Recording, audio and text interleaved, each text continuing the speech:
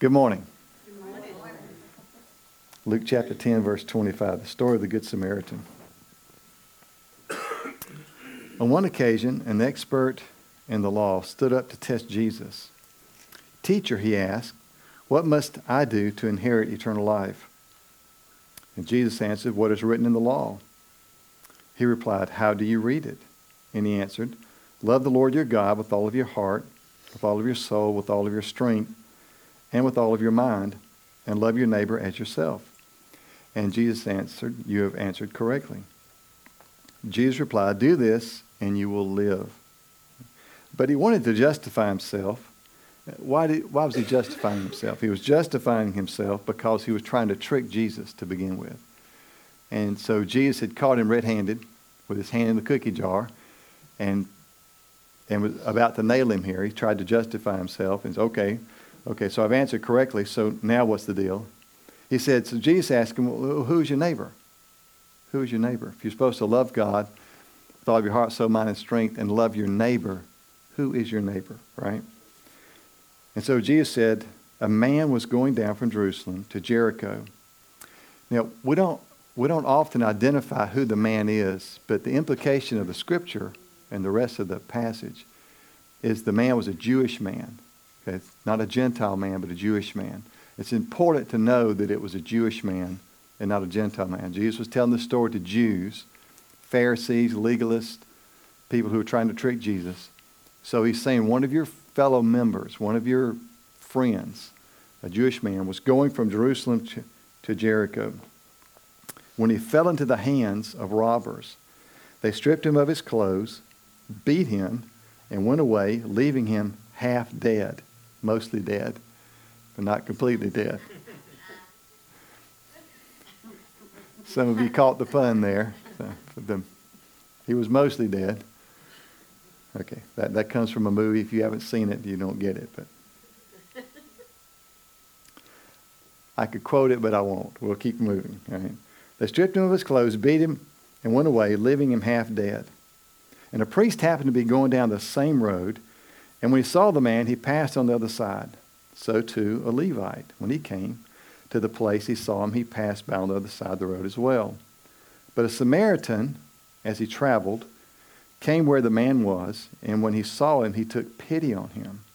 He went to him and bandaged his wounds, pouring on oil and wine. Then he put the man on his own donkey, took him to an inn, and took care of him. The next day he took out 2 silver coins and gave him to the innkeeper. "Look after him," he said, "and when I return, I will reimburse you for any extra expenses you may have." Now, which of these 3 do you think was a neighbor to the man who fell into the hands of the robber? The expert in the law replied, "The one who had mercy on him." And Jesus told him, "Go and do likewise." Go and do likewise. Now remember, the Jews and the Samaritans hated each other. They absolutely hated each other. And it was a religious beef that went back years and years. And they had continued to carry that same prejudice, that same anger toward one another. So when Jesus brought the Samaritan into the story, the Jews who were listening to the story, they were incensed. Like, don't bring up a Samaritan. If you're going to bring up a Samaritan, let him be the one that gets mugged and beat up. Not the Jewish guy here, right? Let the Samaritan get beat up, and then leave him there. That's how a Jewish person would respond. And so I've got several takeaways from this that I think are helpful to us. The first one is someone you know is a victim, just like this Jewish man who was robbed of all of his clothes and beaten half to death. Now I know what beating all to death is. I've seen that, right? We've all seen the news. I don't know what it'd be like to beat half to death. It's like you're so dead that you really want to die. It's so bad, right? But you're still alive and you can't die. And so you're in all that pain. I think we all know somebody that's like that. I think we all know somebody that's at a point in their life where the pain of living is so much so they wish it would stop because it's so painful to go forward. And I think all of us have an opportunity to respond to someone like that with a word of encouragement.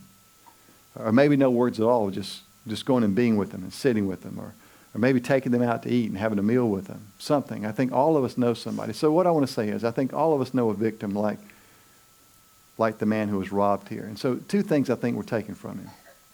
Two things were stolen from him, probably some others, but the two things I think. Number one, his dignity was taken from him. And number two, his destiny was taken from him. And let me unpack that for just a second. His dignity. Here he was. He got up that morning. He was fully clothed. Maybe he put on his best outfit. Maybe it was his favorite tunic, you know. He had two, you know. And so he picked out his favorite one, and that's what he had on. He was going to town. He was going on a trip, but that was taken from him. He probably worked really hard to earn that. Or maybe he made it himself. Maybe he made tunics or togas. Maybe he made those types of things. Nonetheless, he had it. He possessed it. It was his, and it was taken from him. And not only that, they left him naked, right? Exposed to the world. I think we all know somebody that's been exposed to the world. I'm not talking about physically, although that may be true too. I think we know people who someone has just taken their dignity away from them in front of everybody. Don't we? Don't you? Right? If you read the news, we can certainly see people in the news to whom this has happened, right? And there's been some bizarre things. Well, it's been bizarre things for several years now, but the last couple of weeks, just bizarre. You got this actor who hires two people from Nigeria to beat him up, supposedly. And then it goes to court, right? It's 16 felonies against him, and they all get dropped in a court of law. That's just bizarre. Whose dignity was taken there? Was it the American people's dignity that was taken? The justice, this Lady Liberty, the justice, was her dignity taken from her? I mean, just crazy stuff going on in our world right now. And then the teenagers whose parents bought their way into school, right? And the teenagers knew nothing about it. How is that possible, right? And so whose dignity was taken from that? Was it the education system's dignity taken? So I'm not just talking about individuals. I'm talking about entities that seemingly have been robbed of their dignity. Their outer clothing has been taken. They've been left bare and naked, right? We all know somebody like that. But not only his dignity taken from him, his destiny was taken from him. He got up that morning going somewhere. Perhaps he was going to work. He was going from Jerusalem to Jericho. A lot of Jewish priests back in the day lived in Jericho. Housing was so expensive in Jerusalem, right? Housing was so expensive in Jerusalem. They were building apartments everywhere and they just couldn't afford it, right? Does that sound familiar to where we live, right? Traffic was terrible. I mean, there were camels everywhere, right? And the camel dung was just all over the place, right? Right? Just like a child's diaper can happen if you read Facebook. You know about my experience this week. We won't go there. No preparation for that. There's no preparation for a diaper that blows up out the backside, all up the back and to the top of the head. I mean, that stuff went everywhere. And y'all didn't hear the end of the story either. The end of the story was 2 hours later, I kept smelling it, right? Like, where is this? And so I began to investigate, and he had crawled up under, the window ledge on your window is actually called a window stool. That's the correct term for it. It's a window stool. This piece that sticks out like this is called a stool. He had crawled up under, he had scraped a big chunk under the stool under the window stool. I'm just sorry, but it was terrible.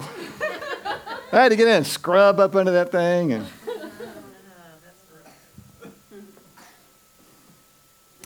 the things you do as a papa for a 1-year-old. Anyway, that was the rest of the story on Facebook. And I'm just so thankful my wife didn't post what I actually said because y'all would probably fire me. But anyway.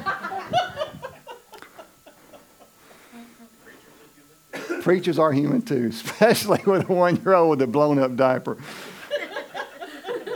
Oh, my word. And I want to know what they're feeding him, right? Right?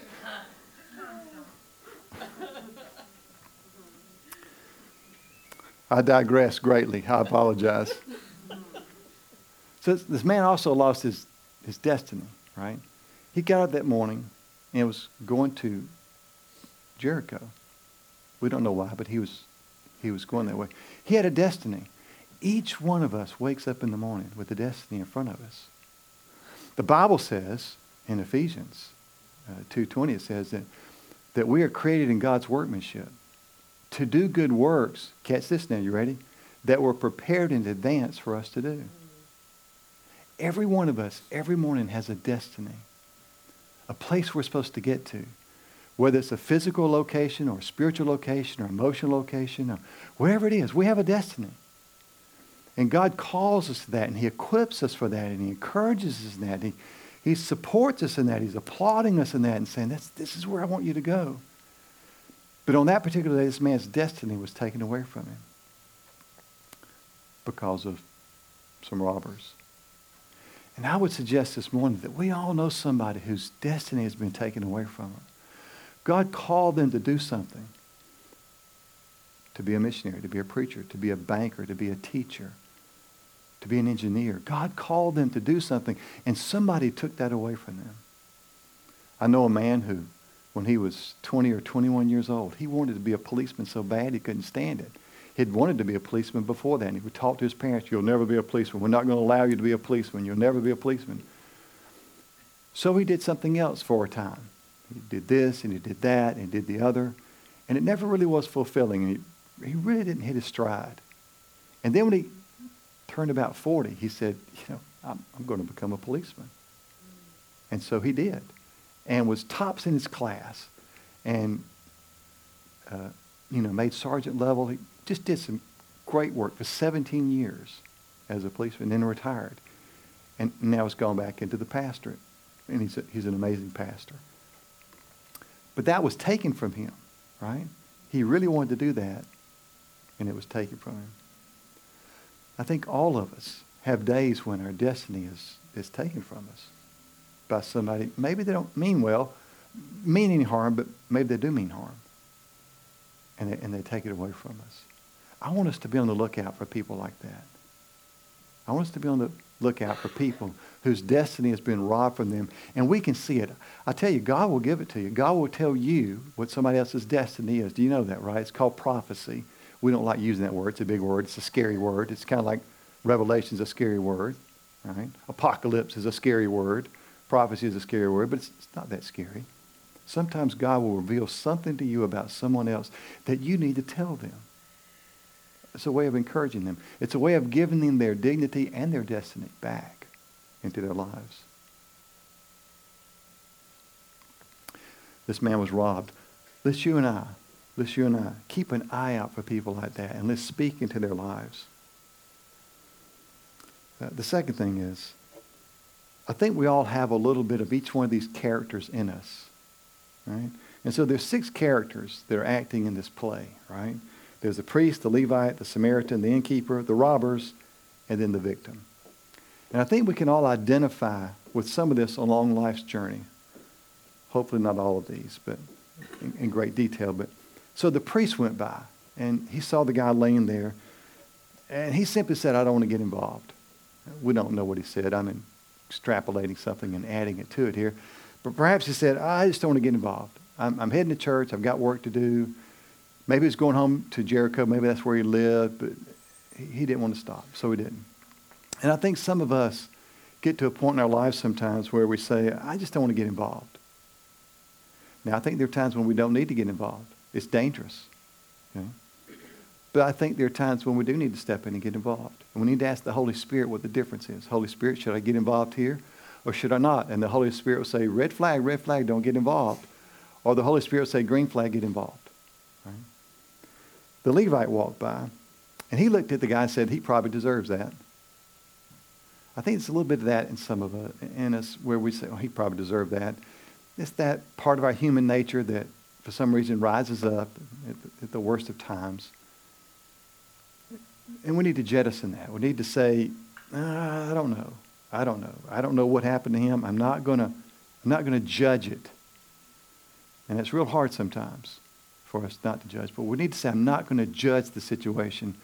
I want to step into the situation. And so the Levite walked by and said, he probably deserved that. Let's don't do that. Let's don't make a judgment. The Samaritan walked by. His name was Sam, by the way. Sam walked by, and he looked and said, there's a real human being. That's a human being, period. He didn't categorize him as black or white or red or yellow or rich or poor, handsome or ugly. He didn't make a judgment. He said, that's a human being. And I need to step into his life. Right? And I think there's a lot of that in us too. I think there's a lot of Sam in all of us where we have that compassion that rises up. Then we see the innkeeper. The innkeeper apparently had the gift of hospitality. Perhaps he was an entrepreneur, but for sure he had the gift of hospitality. He'd set up an inn where people could come and stay on a long journey. And they could stay up, in this case, if they were wounded. And I think there's a little bit of hospitality in all of us too. And we need to leverage that for God. If there's some way we can help somebody with our hospitality, invite them in for a meal, then that's a good thing. Now you notice that the Good Samaritan didn't take him home with him. Listen, there are some people you don't take home with you. Right? Probably most people you don't take home with you. You take them somewhere where they can get help. And that's what the Samaritan did. He took him to the inn where he could get the help that he needed. Matter of fact, it says he stayed with him for a day, patching up his wounds, pouring oil and wine, which, nowadays we drink wine and cook with oil. But back in the day, right, they put oil and wine on a cut or a bruise or something to make it better, to make it feel better, right?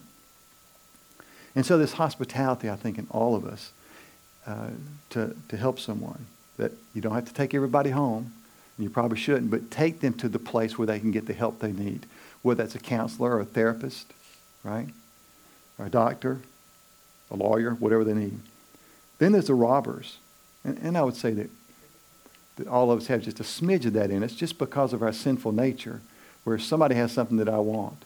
That's why we're warned throughout the Bible, don't covet. Don't covet. Don't covet. Don't covet your neighbor's wife. Don't covet your neighbor's animal. Or in our case, don't covet your neighbor's car, right? That we're told not to covet that because God knows inside of us there's a little bit of something inside that says, well, they have more than I do, and so I want it. They have something better than I do, so I want it. And we have to guard that, right? And then I think the victim. I think there's a little bit of victim in all of us. And I'm not saying it's a bad thing. I'm just saying that most of us by this age have been robbed of something in our lives. Most of us by this age have been robbed of something in our lives. Right? I can remember on a couple of occasions being robbed of a monetary inheritance. So my grandmother, on my mother's side, who I love dearly, she loved me, used to play in her yard all the time, eat at her table all the time. When Debbie and I first married, she had a duplex, a house that had been divided into two halves. And we lived on one side. That was our first house. She lived on the other. So we got to see my grandmother all the time, right? Eat with her, talk to her, that kind of thing. And so she got sick, and she wanted to leave. She had 3 daughters. She wanted to leave a third of it to each daughter, right, of her inheritance, including the house that we were living in. Well, the youngest daughter decided she wanted it all. And on my grandmother's deathbed, my aunt got her son, who was a lawyer by this time, to change the will completely. And all that was on her was an X. That's all. They picked her hand up and made an X with it on the changed will. Yeah, so she got everything, and including the house that Debbie and I were living in as our first house, and told us we had to move out. It was horrible, just horrible. And that's happened on 2 occasions with 2 separate aunts in my life. We've all been the victim of something somewhere along life's journey. And so we don't need to live from a place of being a victim. We need to find victory in that, obviously. But we need to be honest and say, I've been hurt. And it's okay to say that. And what that does when we say I've been hurt, it helps us to identify with humanity who's also been hurt. Does that make sense? When we've been hurt and we wrestle with why we've been hurt and what hurt us, it helps us to identify with humanity that's also been hurt. Because if you haven't known pain in your life, it's kind of hard to understand somebody else's pain in their life and to enter in and have a conversation with them. Now, I'm not saying you have to go through the same things they do. I'm not saying that. You don't have to become a drug addict to understand a drug addict. I'm not saying that. What I'm saying is, when you've been hurt, you have the ability now to step into someone else's life. The Bible says that we've been given comfort in Christ so that we can share that same comfort with other people. That's a brilliant plan that God has. That whatever you've been through, he says, I will give you comfort so that when somebody else goes through that, you can take the comfort I gave you and share it with them. And you'll never run out of comfort. So if you've got a story to tell of being a victim, you need to tell that story at the right time, in the right place, in the right venue. But you need to tell that story because somebody else needs to hear it. Somebody else needs to hear it. And you'll be amazed at how people will flock to you and say, that's my story. I've never told it before. Can we talk? Yes, we can. Let's have coffee. And you listen to their story. So we all have a little bit of all these characters in us. And everybody we know has a little bit of these characters running around inside of us. We need to find the presence of Christ within all those characters and live from that point of view. The third thing is, I find that Jesus is the Samaritan, right? Jesus is the Good Samaritan. He stopped to help, and he bandaged his wounds. Jesus does that for us. He took him to a place where he could be helped and cured and find a place of recovery. Jesus does that for us. When we're at our weakest point, when we're most tired, Jesus takes us into a place, and he says, if you'll just rest, he calls it just rest. If you'll just rest, take my yoke upon you and learn of me. For my burden is easy, my yoke is light. Come and rest. Jesus says, enter into my rest. And the third thing, he paid the full price for this man's recovery.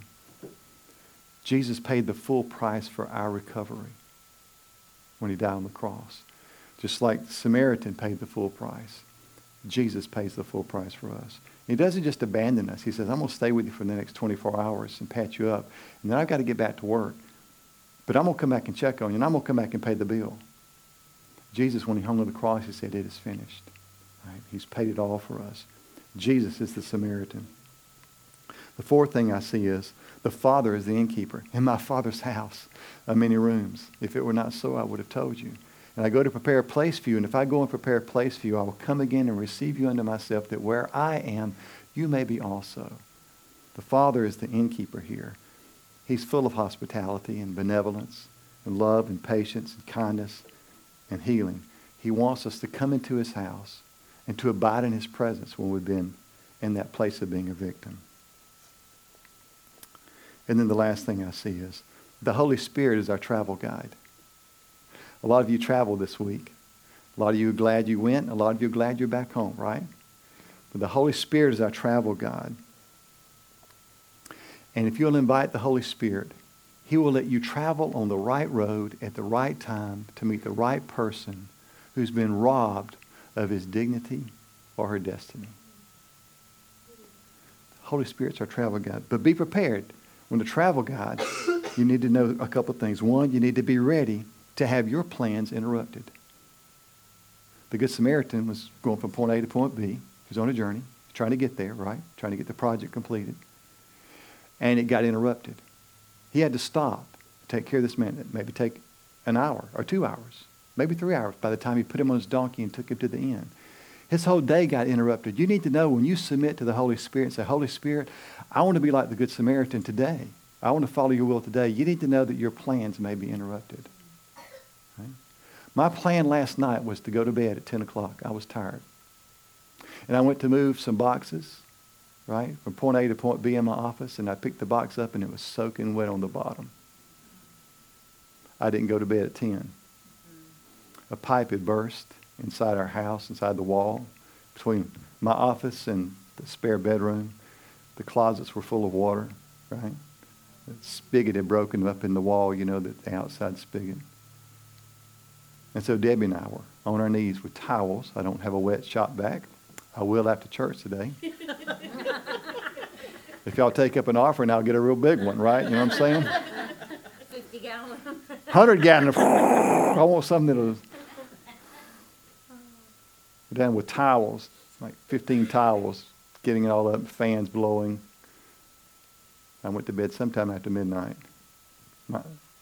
My bedtime plans get interrupted. Life gets interrupted, right? Right? So, trust the Holy Spirit to be your tour guide and your travel guide. He will interrupt you. Second thing is, be prepared to be surprised by God. Be prepared to be surprised by God. God's detours are not always bad. Because God is always good. Right? all the time. The detours might not be where we want to be and what we want to be doing. But if God is good and He's prepared works for us in advance to do, then it's going to turn out good. For God's at work, right? All the time. All around the world, trying to convince people that He loves them. That's His good. I'm reminded of the story in Acts chapter 8, verse 26, where the Holy Spirit told Philip, go down to the road that leads to Gaza. And then Acts chapter 9:11, where Ananias is told to go down to Straight Street and meet Paul. That's a 911 call, right? Acts 9:11. Did you get it? Ken, did you get it? Okay. That's a 911 call. The Holy Spirit will direct you to the street you need to be on to take care of whatever needs to be taken care of for Him. Isn't that beautiful? SAM, I told you to be a SAM. SAM stands for sensitive to the Spirit, S. A, available to the Spirit. And M, motivated by love. I'll say that again in French. S, sensitive to the Spirit. If you're going to be a SAM, sensitive to the Spirit. A, available to the Spirit. And M, SAM, motivated by love. Right. Here's a key principle today. You will learn more about the heart of the Heavenly Father when you help His hurting children than you will in 1,000 books, sermons, or songs. I'm going to say that again in German. You will learn more about the heart of the Heavenly Father when you help His hurting, hopeless, helpless, hungry, heart-sick children than you will in 1,000 books or sermons or songs. Amen? Father, we thank You so much for today. I thank You for this story that Jesus told. Father, I thank You that You're the most benevolent person that I know. I thank You, Jesus, that You're the bravest person I know. And I thank You, Holy Spirit, that You're the brightest person I know. You're the most brilliant person I know. So, Holy Spirit, come be brilliant in our lives. Come be brilliant in our lives. Help us to be bold. Help us to be a good Samaritan, to be good to our neighbors, that it might bring glory to You. Father, help us to learn more about You this week than we ever thought we could by ministering and encouraging someone who's been robbed of their dignity and their destiny. Use us, Father. Use us this week. Interrupt our week to minister to people that it might bring glory to You. In Jesus' name we pray. Amen.